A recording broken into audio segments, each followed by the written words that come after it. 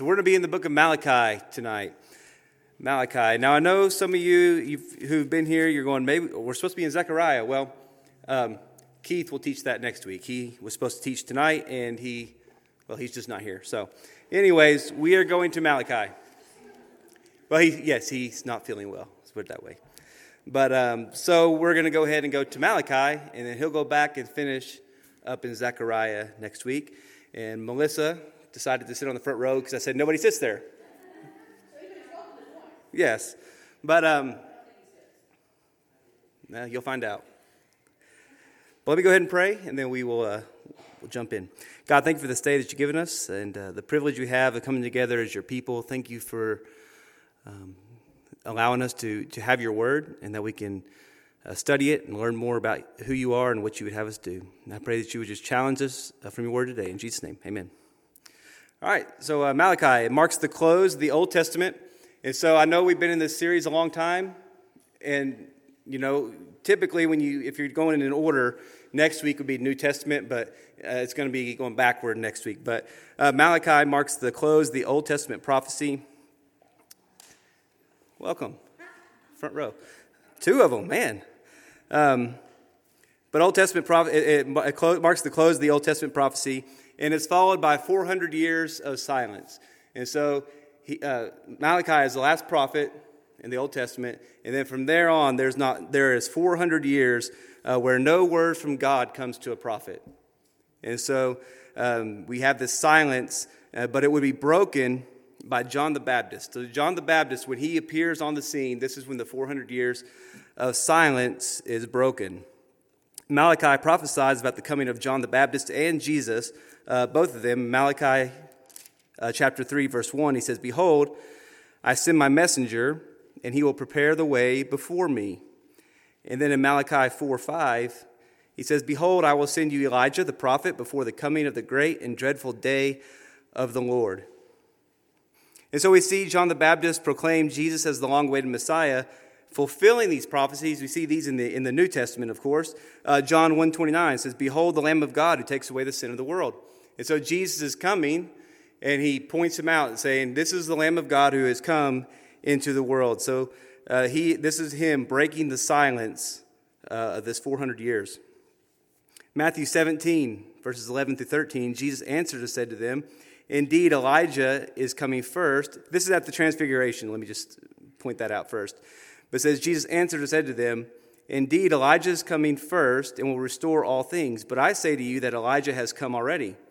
And they did not know him. I did not know him, but did to him whatever they wished. Likewise, the Son of Man is also about to suffer at their hands." Then the disciples understood that he spoke to them of John the Baptist. And so we see that Malachi prophesies of John the Baptist, that he would come, not by name, and also the Messiah would come, which we understand that Jesus also did come.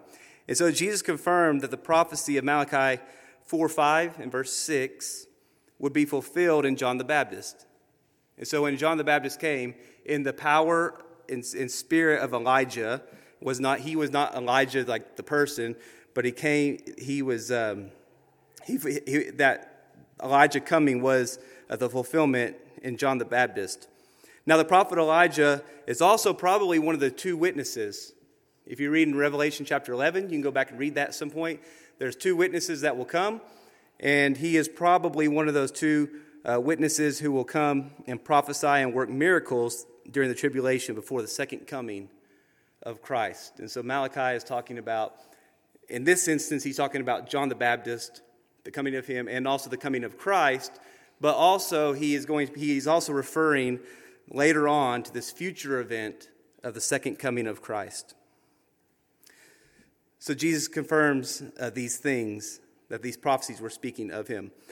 Now Malachi's prophecy was fulfilled in the coming of John the Baptist and Jesus at his first coming, and it will be fulfilled at a later date. We don't know what that date is, but at a later time, this will be fulfilled at the second coming of Christ. Malachi chapter 3.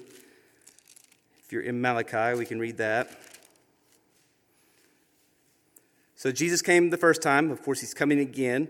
And these verses are referring to when he comes again in power. when he comes to judge the nations, judge sin, and to set up his kingdom. And this is referring to that in Malachi chapter 3, verse 2. It says, "But who can endure the day of his coming? And who can stand when he appears? For he is like a refiner's fire and like launderer's soap. He will sit as a refiner and purifier of silver. He will purify the sons of Levi and purge them as gold and silver, that they may offer to the Lord an offering in righteousness. Then the offering of Judah and Jerusalem will be pleasant to the Lord, as in the days of old, as in the former years. And I will come near you for judgment. I will be a swift witness against sorcerers, adulterers, and against perjurers, against those who exploit wage earners and widows and orphans, and against those who turn away an alien because they do not fear me, says the Lord of hosts." And so this is speaking of a future time that has not happened yet, when Christ is going to come again, and he is going to deal with sin once and for all. And so this is speaking of that time. So Malachi, like a lot of these prophets, they're speaking of something kind of in the near future, which in this case is 400 years, but that's pretty near in the whole scheme of things. So more in the near future, but he's also speaking of something further away in the future, which is the second coming of Christ, as many of these prophets do. And so we see these things here. John the Baptist, he broke the long period of silence, but we also need to know and understand that just because there is this period of silence from God does not mean that God was not at work. He was at work, again, preparing the way, preparing the time that Christ would come. So God's always at work. Just because there was no prophet during that time does not mean that God was sitting around doing nothing. God's always at work. Now, Malachi was written around the same time as Ezra and Nehemiah. If you are familiar with Ezra and Nehemiah, this is when the captives from Babylon were released to go home, and they rebuilt the temple, and they also rebuilt the walls under Nehemiah. This is about the same time frame that this was written. So the released captives returned home, rebuilt the temple and the walls, but it's very clear that they didn't learn much. They didn't learn a lot. It's like, okay, we were captive because of the sin in our lives. Well, they go back and go right back to it. So they did not learn their lessons. And we're like that sometimes too, are we not? We're kind of hard-headed and continue to make the same mistakes and do the same things over and over and over again and wonder why we're struggling. We're hard-headed. We're hard-hearted as these people were. But they didn't learn very much. They soon relapsed back into their old ways, the exact ways that God judged them for covetousness, idolatry, mixed marriages with pagans, abuse of the poor, and of course just hard hearts in general. And so Malachi directs his message of judgment to a people who are plagued with a corrupted priest. And this is really who God goes after first, is the spiritual leadership, these priests. And they were leading the people into wicked into sin in their lives. And so what you're going to see in Malachi is God uses the question and answer method. So he asks a question, and you'll see here in a minute, and they say, well, when did we do that? So kind of like if you were to say, when did you do something? And you're like, I don't remember that. When did we do that? And you'll see in just a minute. But keep that in mind as we're talking about these. He uses this question and answer method, and he probes deeply into the problems of hypocrisy, infidelity, mixed marriages, divorce, false worship, and arrogance.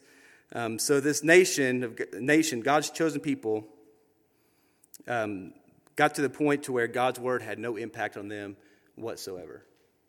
So they may have been going through some of the practices, they may have been going through some of the motions, but they were living in deep, deep sin, and they were not honoring God. So that's the very quick kind of background of the book. And so what I want to take the rest of the night on, it's only 4 chapters. We're not going to read the whole 4 chapters. That would put you all to sleep. But what I want to do now is walk through this short book and see what God is saying to them and to us, because we're no different than they are. And by the way, a lot of the things it talks about in here, a lot of the things that these people were sinning, the actions they were doing, apply to us today. And so a lot of people say the Old Testament doesn't apply and it's not relevant. It absolutely is relevant, and it absolutely does apply. It's God's word. You'll see in here in Malachi, God says, I don't change. We'll read that here in just a little bit, but it's actually I have it open right here. But Malachi chapter 3, verse 6 says, "For I am the Lord, I do not change." And so if God gave us his word back then, it doesn't change. It still holds for us today. And so we can learn from these people in this situation. So remember this question and answer format as we go through this. It's almost like a court case in which God makes irrefutable and convicting arguments against the people, of which they really have no answer. There is no answer to the charges or these grievances brought against them. In Malachi, there's 55 verses. 47 of them are God talking. So there's no filling in the gaps of the prophet. There's no writing about the situations going on. It's actually God directly talking to the people. And 47 of 55 verses are spoken of God, which is the highest proportion of all prophets. So chapter 1, and we're just going to go through these. I'll start in verse 1. It says, "The burden of the word of the Lord to Israel by Malachi. I have loved you, says the Lord, yet you say, in what way have you loved us?" Here you go. You see it right away? Of course you don't love us. Look what's happened to us. We've been in captivity. Our lives are not what we thought they were. Tell us how you've loved us. But he says, "Yet you say, in what way have you loved us? Was not Esau Jacob's brother, says the Lord? Yet Jacob I have loved, and Esau I have hated, and laid waste his mountains and his heritage for the jackals of the wilderness." And so what he's saying is, of course, I chose you. I made promises to Abraham, to Isaac, to Jacob, your descendants, that I was going to make a great nation out of you. I brought you out of the land of Egypt, out of bondage, out of slavery. I brought you out by my power. I fed you in the wilderness, even when they were living in sin, God took care of his people. Even when they were taken to captivity, there's always a remnant, that he was going to save a remnant because of his promises that he made to Abraham, Isaac, and Jacob. It says, of course, I've loved you. But then we get to the kind of this first grievance that God has. And we'll read that in verses 6 through 8 of chapter 1. It says, "A son honors his father, and a servant his master. If I then am the father, where is my honor? And if I am a master, where is my reverence, says the Lord of hosts? To you priests who despise my name, yet you say, in what way have we despised your name? You offer defiled food on my altar, but say, in which way we defile you? By saying the table of the Lord is contemptible, and you offer the blind as a sacrifice. Is it not evil? And when you offer the lame and sick, is it not evil? Offer it then to your governor. Would he be pleased with you? Would he accept you favorably, says the Lord of hosts?" So we see this first grievance. God begins to question the priest, saying, where is my honor? Where is my reverence? We live in a society today where God is not honored and God is not revered. He's speaking directly to the priest here, but do you honor God? Do you revere God? Do you have a fear for him? When I say fear, I mean this reverence, this awe of who he is. He says, this is how you've done that. Of course, they say, how do we do that? How do we despise you? And he goes on and tells them. It says, priests despise his name by offering defiled food on the altar. They offered defective sacrifices. What did God command when it came to bringing like something from your flock? He said, bring your best. It had to be unblemished. I mean, there were requirements. The thing was, you didn't bring the old one that's about to die.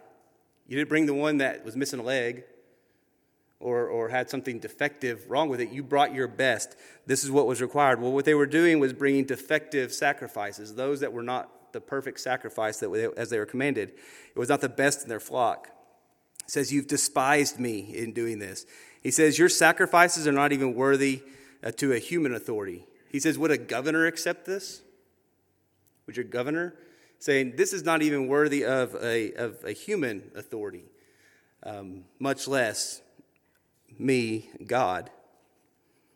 God tells them he has no pleasure in them. Verse 10. It says, who is there even among you would shut the door so that you would not kindle the fire on my altar in vain? I have no pleasure in you, says the Lord of hosts, nor will I accept an offering from your hands. He says, I am not pleased with you. God was not pleased with what they were doing. He was not pleased with these defective offerings and defiling of the altar and doing what they were commanded to do. God was not pleased with this offering. He says, I will not accept them. We see that God is not pleased with Judah, but his heart is for the nations, is declared. He says, you people profane my name. He says, but the Gentiles will praise me. And we see this in verse 11 and 12. It says, for from the rising of the sun even to its going down, my name shall be great among the Gentiles in every place. Incense shall be offered to my name in a pure offering. For my name shall be great among the nations, says the Lord of hosts. But you profane it, in that you say the table of the Lord is defiled, and its food is contemptible. And so what he's saying here is the Gentiles, all the nations are going to praise me. He says, but my chosen people, my special people, he says, you profane my name. I have put a special mark on you as my people, and you profane my name. And then God, he rebukes them, reminding them who he is in verse 14. It says, but cursed be the deceiver, who has in his flock a male and takes a vow, but sacrifices to the Lord what is blemished. And this is what he says. He says, for I am a great king, says the Lord of hosts, and my name is to be feared among the nations. He says, you need to be reminded of who I am. Where is my honor? He says, where is my honor? Where is my reverence? He says, you need to be reminded who I am. He says, I am Creator God, God Almighty, and you need to honor me, and you need to revere me. And because of that, this is why they got the grievance that was given toward them. And he reminds them of who he is. So what did God want? Well, first, he commands to be honored and to be feared. So are you honoring God, and are you giving him reverence? He says, where's my honor? Where's my reverence? So are you doing that? God wanted their best. They were giving the defiled, the sick, the lame sacrifices. What did God want? He wanted the best that they had, and that we are to offer God our best. And so God wanted their best. He wants our best in everything. God commanded a right heart attitude toward him. Of course, they didn't have that, and he wanted them to recognize who it is that they are dishonoring. This is not just a governor. This is not your mom. This is not your dad. It says this is God Almighty. And when you come before him, you are to come with honor. You are to come with reverence before him. And he is reminding them of this. And then moving on to chapter 2, it kind of continues here, and God commands them that they repent. In chapter 2, verse 1, it says, now, O priest, this commandment is for you. If you will not hear, and if you will not take it to heart to give glory to my name, says the Lord of hosts, I will send a curse upon you, and I will curse your blessings. Yes, I have cursed them already, because you do not take it to heart. Behold, I will rebuke your descendants and spread refuse on your faces, the refuse of your solemn feast, and one will take you away with it. Then you shall know that I have sent this commandment to you, that my covenant with Levi may continue, says the Lord of hosts. It says, if you will give glory to me, you can be forgiven. But he says, you need to repent. You have not revered me. You have not honored me. You need to repent. And then in verse 5 of chapter 2, we see this second grievance that God has toward the nation of Judah. In verses 5 through 9, it is God's covenant with Levi. The Levites were the priests. They were the ones who took care of the temple. Their job was the sacrificing, the priests. They all came from the Levites. That was their job. And so in verses 5 through 9, we see how they broke God's covenant with Levi. So verse 5 says, my covenant was with him, one of life and peace, and I gave them to him, that he might fear me. So he feared me, and was reverent before my name. The law of truth was in his mouth, and injustice was not found on his lips. He walked with me in peace and equity, and turned many away from iniquity. For the lips of a priest should keep knowledge, and the people should seek the law from his mouth. For he is a messenger of the Lord of hosts. But you have departed from the way. You have caused many to stumble at the law. You have corrupted the covenant of Levi, says the Lord of hosts. Therefore, I also have made you contemptible and base before all the people, because you have not kept my ways, but have shown partiality in the law. So this covenant that God made with the Levites, they were to fear God, just kind of a list here, fear God. They were to be reverent before his name. He says they did this at first. They were doing this at one point. They were to speak the law of truth. They were supposed to know the law, and they were to speak it. They were to be people who were just and acted justly. They were to walk with God in peace and equity. They were to turn many from iniquity, and also that they were to be wise advisors to the people. The priests were to be the spiritual leaders of the people. So as the priest would go, as they lived their lives, as they were the example, people could follow them. They could have advice from them. They could ask a question about the law, and they would know it and speak truth to them. But the priests of Malachi's day departed from this way, causing the people to stumble and became corrupt. And because of this is why God talks about this second grievance, so to speak, is that they had broken this covenant that God had made with them. They were supposed to be the spiritual leaders of the people, but in effect, they were leading people astray. They were leading people into sin. And because of that, God was not pleased. If you move forward to verses 10 through 17 in chapter 2, we see the third grievance, and it deals with marriage. God turns his attention to marriage. He calls it the Lord's holy institution. He says it is a holy institution, and he says the way you're acting, he calls it treachery against the wives of your youth. To say something is treacherous is really bad. He says this is how you're treating the wives of your youth. So verse 10, we'll pick up. It says, have we not all one Father? Has not one God created us? Why do we deal treacherously with one another?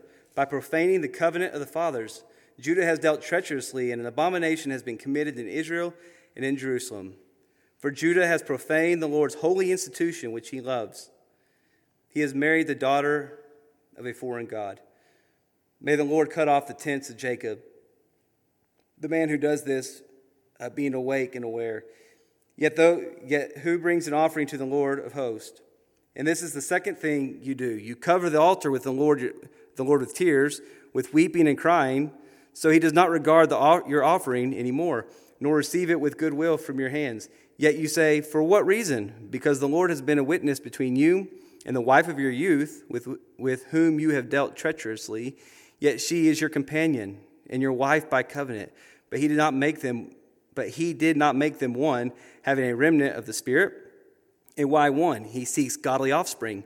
Therefore take heed to your spirit, and let none deal treacherously with the wife of his youth. For the Lord God of Israel says that he hates divorce. For if covers one's garment with violence, says the Lord of hosts, therefore take heed to your spirit, that you do not deal treacherously. Your words have wearied the Lord your words. Sorry, this is worded differently than we normally speak. You have wearied the Lord with your words, yet you say, in what way have we wearied him? In that you say, everyone who does evil is good in the sight of the Lord, and he delights in them. Or where is the God of justice? So this third grievance is when God is speaking of marriage. God's holy institution means it is holy. It is a good thing when we do it God's way. And it is something that the Lord himself instituted. It's something that he created. So they profaned the holy institution of marriage by divorcing their wives and marrying pagan women. So they were married, they were divorcing these women, and they were going and marrying foreigners, or other foreigners would be talking about pagans, the neighboring countries around them that were pagans. And so they were divorcing their wives, they were marrying these pagan women, and this was dishonoring to God. See, biblical marriage is a holy institution of God. And just a little list here of kind of what biblical marriage is speaking of. First of all, it's a union between one man and one woman for life. That's the easiest definition to remember. Is that it's one man, one woman for a lifetime. This is what biblical marriage is. This union in the Garden of Eden, it was blessed by God, and it is blessed even now. It is a covenant that should never be broken. When you stood and you made your wedding vows on that day, you made a covenant before God and also before witnesses that you're going to love, you're going to honor, that you are going to become one, and that we are going to, and this is for life, and we're going to honor this covenant that we made before God and before witnesses. This one flesh that's spoken of in marriage, it does include the sexual union, but goes even beyond that. It's blending two individuals into a single entity, and it's meant to be a blessing. And so it includes all of those things, but it's becoming one is what it's speaking of. Scripture is clear that God's original command regarding marriage was for one man to be joined to one woman, that they are to leave their father and their mother. A lot of times people leave their father and mother, but they don't cut the emotional attachments. It means that we leave father and mother, and the man and his wife are joined together, and they become one flesh, and at that point a family is started. So a new family, where the husband's the head, the wife, children, and so on and so forth. Again, that's another message for another day. We're just going very quickly through this. But the New Testament is consistent as well for the husband and the wife to be exclusively faithful to one another within this marriage bond. And divorce was not part of God's plan. Now, we live in a society where it's everywhere. I'm tired of him, or I'm tired of her, let's just get divorced. I don't love him anymore, or I don't love her anymore. Well, guess what? God commanded you to love her, so do it. That's the bottom line. And what is love? Love is not these feelings that you get. Love is something that is acted on. And so for the men, we are to love our wives as Christ loved the church. This is what we're called to do. Divorce was not part of God's plan. Also, marriage is a picture of Christ and the church. Christ and his relationship to the church. It says that husbands, in Ephesians, husbands are to love their wives as Christ loved the church, and wives are to submit to their husbands. Well, guess what? The husband is a picture of Christ. Christ is the head of the church, correct? Right? With me so far? Christ is the head of the church. The church comes under the leadership of Christ, and it is a picture of Christ and the church. And so this is what marriage is to be. This is what God intended it to be. And it shows a lost world Christ and his love and his relationship with his church. This is what God meant it to be. And when lived according to God's design, marriage blesses and it builds up its partners as well as families, society, and the church as a whole. You want a stronger church? You need stronger marriages. Two people who are committed to God and who are committed to one another. And so this is what God intended. Families in our society, strong families are the backbone of our society, backbone of our culture. Our culture is going all over the place, going all different directions. And I talked to our class on Sunday. We were talking about some of these things and saying, if you want to see change, it's going to start at home. If we want to see change, it doesn't mean we're going to be out here picketing. What it means is that I'm going to start doing what God's called me to do at home. And if Christians around this, and Christians in our nation would begin to do these things at home, we would see change. And so we can't control what other people do, but as Joshua says, you can control what you're going to do. And saying, as for me and my house, we're going to serve the Lord. And so this is what we have to do.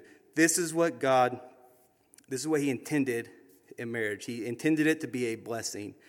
And we see in verse 16, he says, God hates divorce. And he says, by divorcing your wives, he says, you're dealing with the wives of your youth, what he called them, treacherously. He says, don't do that. I have a problem with that. And so he has this grievance against the priest in that sense. Actually, I was one more verse I want to read. Go to 1 Peter. Hold your verse there. Or your place there, go to 1 Peter. I went off on a tangent and just totally skipped this. But what God had told them in Malachi was because they had profaned their marriage, God would not accept their offering. And in 1 Peter chapter 3, verses 1 through 7, it says, "Wives, likewise be submissive to your own husbands, that even if some do not obey the word, they without a word may be won by the conduct of their wives. When they observe your chaste conduct accompanied by fear, do not let your adornment be merely outward, arranging the hair, wearing gold, or putting fine apparel. Rather, let it be the hidden person of the heart, with the incorruptible beauty of a gentle and quiet spirit, which is very precious in the sight of God. For in this manner, in former times, the holy women who trusted in God also adorned themselves, being submissive to their own husbands, as Sarah obeyed Abraham, calling him Lord, whose daughters you are if you do good and are not afraid with any terror. Husbands, likewise, dwell with them with understanding, giving honor to the wife as the weaker vessel, and being heirs together of the grace of the life, that your prayers may not be hindered." See what God told these priests? He says that I will not accept your offering because you have profaned my holy institution of marriage. And so when we are not right with our spouse, God is not pleased. We are not right, God is not pleased. And it's speaking clearly to men here, saying your prayers will be hindered if you're not dwelling with your wife with understanding. Is what we are called to do. And so they were not right. They were dealing treacherously with their wives, with the wives of their youth, and God was not pleased. They had broken their vows by divorcing their wives and marrying these pagan women, and they led the people to follow suit. So it started with the priest, the spiritual leaders of the nation, and the people followed along with them. So chapter 3. So just as Christ came the first time, he's going to come again to judge sin and purify his people. We see this in verses 1 through 5. It says, "Behold, I send my messenger, and he will prepare the way before me. And the Lord whom you seek will suddenly come to his temple. Even the messenger of the covenant in whom you delight. Behold, he is coming, says the Lord of hosts. But who can endure the day of his coming? Who can stand when he appears? For he is like the refiner's fire, like a launderer's soap. He will sit as a refiner and purifier of silver. He will purify the sons of Levi and purge them with gold and silver, that they may offer the Lord an offering in righteousness. Then the offering of Judah and Jerusalem will be pleasant to the Lord, as in the days of old, as in the former years. And I will come near for judgment. I will be swift in witness against sorcerers, against adulterers, against perjurers, against those who exploit wage earners and widows and orphans, and against those who turn away an alien, because they do not fear me, says the Lord of hosts." So Christ is coming again. And he's going to come and he's going to deal with and judge sin, and he's going to purify his people. So Christ is coming again. And Malachi is speaking clearly of this. And then I love verse 6 when it just says, "For I am the Lord, I do not change." We live in a world that's changing all the time. Every day is different. We don't know what another day is going to bring. But one thing we do know is that God's word does not change, and God doesn't change, and so we can trust and be anchored in that fact, that God doesn't change. In verses 8 through 12, we see this fourth grievance that God brings against them. He's going to be speaking about giving here. Malachi chapter 3, verse 8. Will a man rob God? Yet you have robbed me. But you say, in what way have we robbed you? In tithes and offerings. You are cursed with a curse, for you have robbed me, even this whole nation. Bring all the tithes into the storehouse, that there may be food in my house. And try me now in this, says the Lord of hosts, if I will not open you the windows of heaven and pour out for you such a blessing that you will not have room enough to receive it. And I will rebuke the devourer for your sakes, that you will not destroy the fruit of your ground, nor shall this vine fail to bear fruit for you in the field, says the Lord of hosts. And all nations will call you blessed, for you will be delightful. You'll be in a delightful land, says the Lord of hosts. So this fourth grievance, God says, you've been robbing me. They say, how have we robbed you? It says, in your tithes and offerings, you've not been giving. God wanted them to tithe. Why? Is God short on money? Did God need their money? See, God didn't need their money. He doesn't need our money. What it is, it's an act of obedience. It's an act of trust, and it builds us. Tithing, I like what David Jeremiah, he has an acronym for trusting. He says tithing is trusting. And he says, the first, starting just in order here, trusting, says treat God as your top priority. When we give, we are making that a priority in our life. And it's something that we make a point to do this, that I'm going to give on a regular basis, making that a top priority. The R, return to God what is properly His. See, this is a recognition that I don't own anything. A lot of times I can say, that's my house, that's my car, that's my this, that's my that. Well, where did that all come from?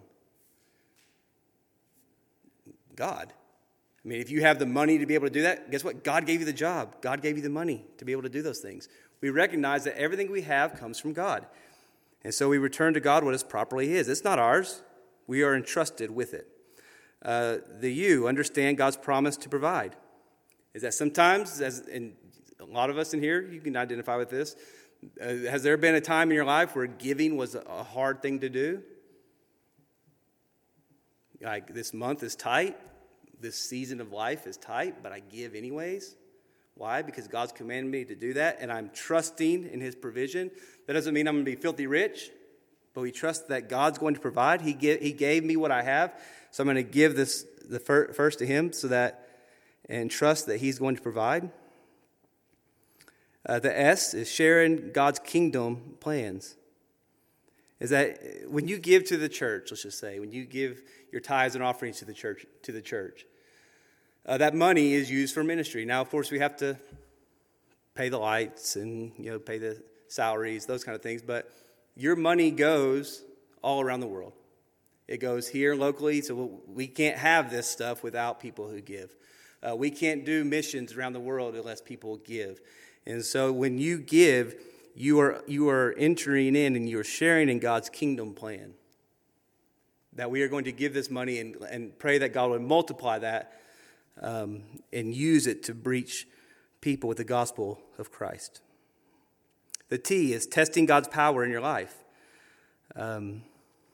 Is that basically say, God, I'm going to make you a top priority. I'm going to give, and I'm going to see, and what you'll find is that God does provide. The I, invest only in permanent commodities. Permanent, what does that mean? Eternal.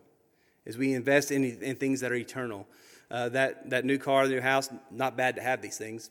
By the way, we all have these things that, hey, I wouldn't mind having that. But those things are going to get old. They're going to fade. They're going to break down. They're going to wear out. And by the way, when we die, we can't take them with us. So we need to invest in permanent or eternal commodities. And then the N is network with eternal possibilities. And then the G, grow in personal godliness, is that when we give, it grows us to be more godly. God does not need our money, but it grows us in obedience. It grows us in faith. When we put God first, we trust Him, and we thank Him for His provision, and we participate in His work. I've kind of talked about that with church and local and global missions, things that we're a part of. When we do these things, we are blessed by God. Now, blessed by God does not mean you're going to be filthy rich. You might be. I don't know. But it's not a guarantee that you will. But we are blessed by God when we do that, when we trust Him.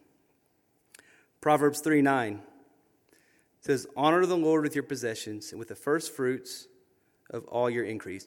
First fruits, your best.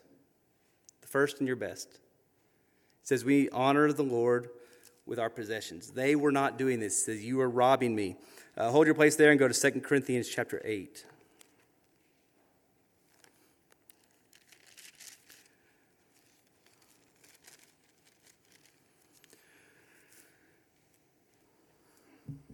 Second Corinthians chapter 8, verse 1. It says, moreover, brethren, we make known to you the grace of God bestowed on the churches of Macedonia, that in great trial of affliction, the abundance of their joy and their deep poverty abounded in the riches of their liberality. For I bear witness that according to their ability, yes, and beyond their ability, they were freely willing, imploring us with much urgency that we would receive the gift and the fellowship of ministering to the saints. Talking about they're taking up an offering for the struggling saints in Jerusalem who are going through famine. And they were going around collecting money to bring them as aid. And so they were begging to be able to help with this, even though they were really poor. It says, and not only had we had hope, but they first gave themselves to the Lord and then to us by the will of God. So we urge Titus, as he had begun, so he would also complete this grace in you as well. But as you abound in everything, in faith, in speech, in knowledge, in diligence, and in your love for us, see that you abound in this grace also. What is abound in this grace? The grace of giving. What did these people do first? Is they were poor, but they really wanted to help. And so they gave out of their poverty. And they urged them to take it. But it says, first of all, the first thing they did to be able to do this is they first gave themselves to the Lord. That when you fully and truly give yourself to the Lord, you will want to give. When we understand what we've been given, you will want to give. And these people, this was their situation. 2 Corinthians chapter 9, verse 5.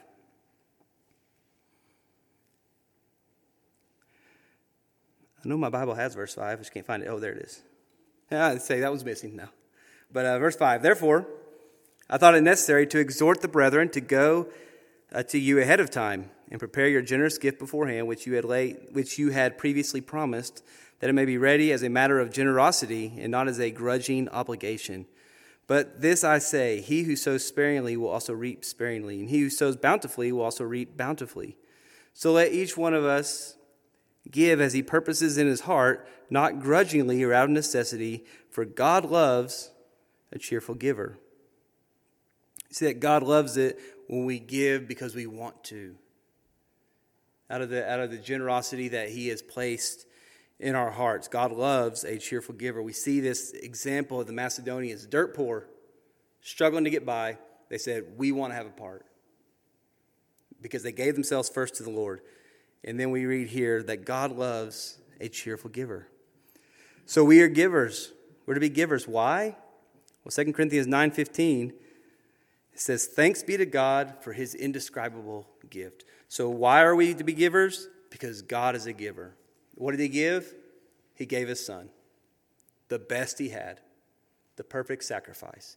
He gave us this indescribable gift. And when we've trusted Christ, we've received him, and we experience this indescribable gift, now we want to be like him, and we give because of what he's done for us. We are to be givers. So he had this grievance against them, saying, you've been robbing me. It says, I want your best. You need to be givers. And then we see this fifth grievance in verses 13 through 15. It says, your words have been harsh against me, says the Lord. Yet you say, what have we spoken against you? You have said, it is useless to serve God. What profit is it if we have kept his ordinance? And we have walked as mourners before the Lord of hosts. So now we call the proud blessed, for those who do wickedness are raised up. They even tempt God and go free. They complained about serving God. This is this final grievance he speaks about. They complained about serving God, saying that it is useless. What's the point? Have you ever felt that way? What's the point? And they complained about serving God. But why were they serving the Lord? What was their purpose in doing so? Well, it was for selfish gain. They're like, I'm not getting what I want out of this.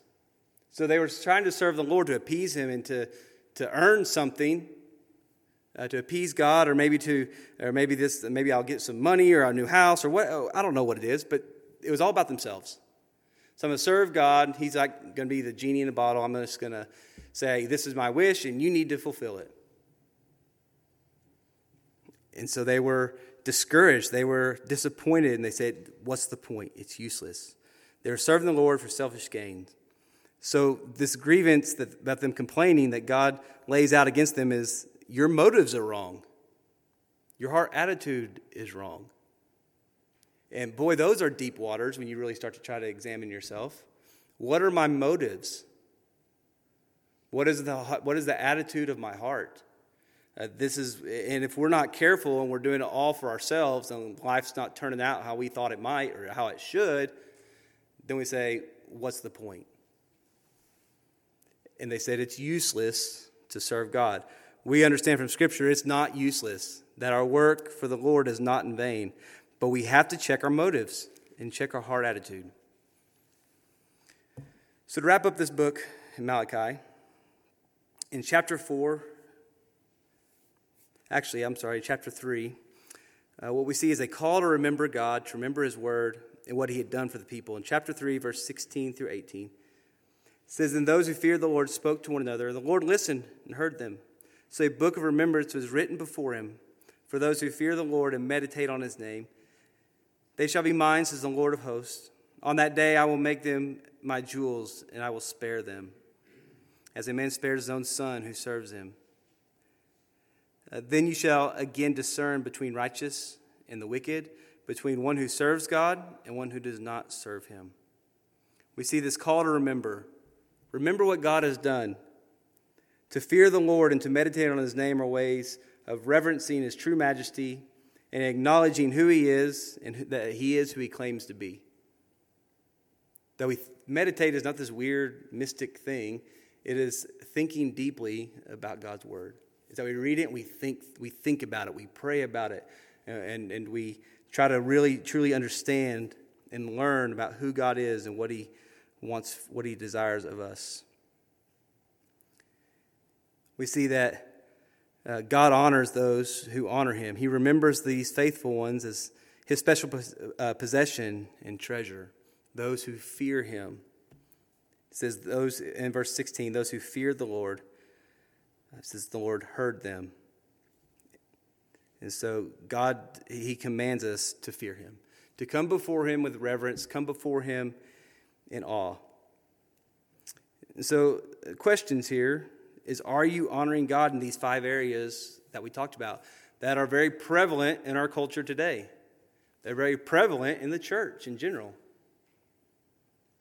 The first one is, are you honoring and reverencing God? Are you offering Him your best? Are you giving Him your whole heart? Or are you just kind of half-heartedly trying to serve Him? Are you kind of just coming to church and or read your Bible, or maybe even give a little or something like that, but it's only to try to appease God or check off a box to make yourself feel better? Or are you truly honoring and coming before Him in reverence? Second thing, do you fear and walk with God? And do you know His word? Are you willing and are you being a godly example? This is what the priests were supposed to be. They violated this covenant that God made with the Levites, saying they are to fear God, they are to walk with Him, they're to know His word and be that example. Are you willing to be that example? For people that could, if somebody was going to follow your lifestyle, let's put it that way, what would they do? If they were to do what you do, what would that look like?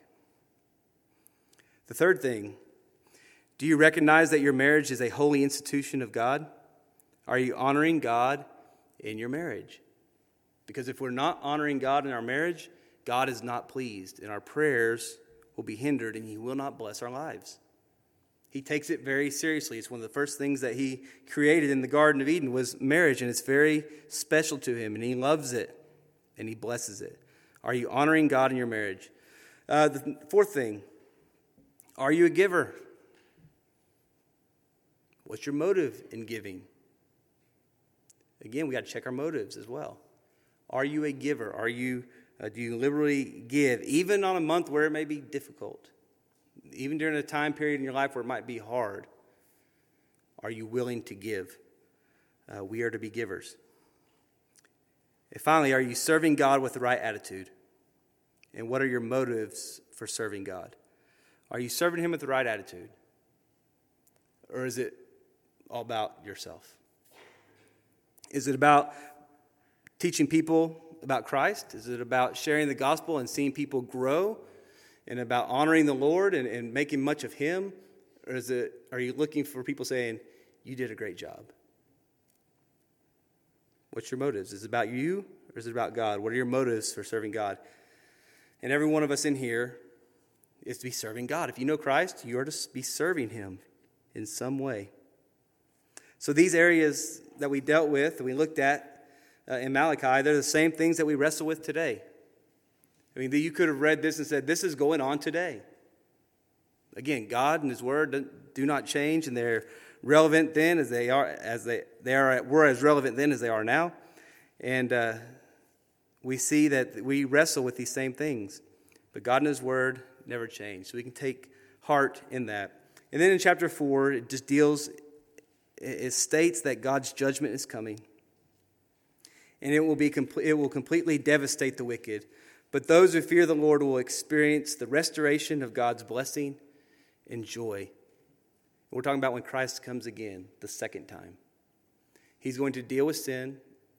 He's going to completely do away with it, set up his kingdom, and those of us who know Christ will experience full restoration, God's blessing and his joy. So I want to leave you with this, is serve the Lord with all your heart, knowing that it's never in vain. You may think it's little. It's not a big thing. But you know what? There are no little and big things in God's kingdom. I mean, people who are down in the nursery right now, that is a big thing. They may feel, this is not a huge thing. I just kind of watch kids once a month or whatever. Well, they allow you to be over here. They allow you to serve in other ways. We have Awana every week. Love those people. That's not easy. We have our kids' choirs. We have all these things going on. We have people who give of themselves. And you may say, is it really that? I just don't feel like I did a whole lot. Maybe it's the stay-at-home mom who just has her kids all day. These are big things. And there are no small things in God's kingdom. And so serve the Lord with all your heart and knowing that whatever it is, it's not in vain. That God sees it. And he knows our motives. And so if your motive is pure, God sees it, and he will honor that. And he'll bless your life. And so if you're not serving, you need to serve. You need to serve somewhere, somehow, some way. We need to be serving. So Malachi, it deals with a lot of these things. This is the last words that God gave for 400 years. And then John the Baptist shows up. And I believe Will, here in a couple weeks, is going to be talking about that time period. So kind of the 400 years of silence. And so that's going to be here in a couple weeks. I know next week we go backwards. Keith will finish up the Old Testament that way. But these are the last words that God gave. And how true they are even today. How true they are. Is that we battle these same things. The thing is, times have changed, but people haven't. People are still the same. And so serve God with everything you have, with the right motives, no matter how big or how small you think it is, and he'll bless that. Let's pray. God, we love you. We thank you so much for your word. We thank you for the practical stuff that we see in Malachi, or the things that we wrestle with day in and day out. I mean, even the depths of our own motives and trying to even figure out what those are. We're to be givers. We're to honor you in our marriages. We're to do all these things. And we are to reverence and honor you. Help us to remember that. When we come before you, we are to come with reverence and honor. So there's so many things that are very practical for us today. Things that we need to examine in our lives and see, are we doing these things? And why are we doing these things? So I ask that you would help us to do some self-evaluation. Would you help us to have clarity and be honest with ourselves? Lord, if there's sin in our life, we would repent of that. But God, help us to serve you. Give us the desire to serve you and understand that nothing is too small. There's no things that are too big, too small. Lord, you bless those who serve you. So help us to all be servants of God. So in the meantime, as we're waiting for you to return, I ask that you would help us when you come, you'd find us serving you. We ask these things in Jesus' name. Amen.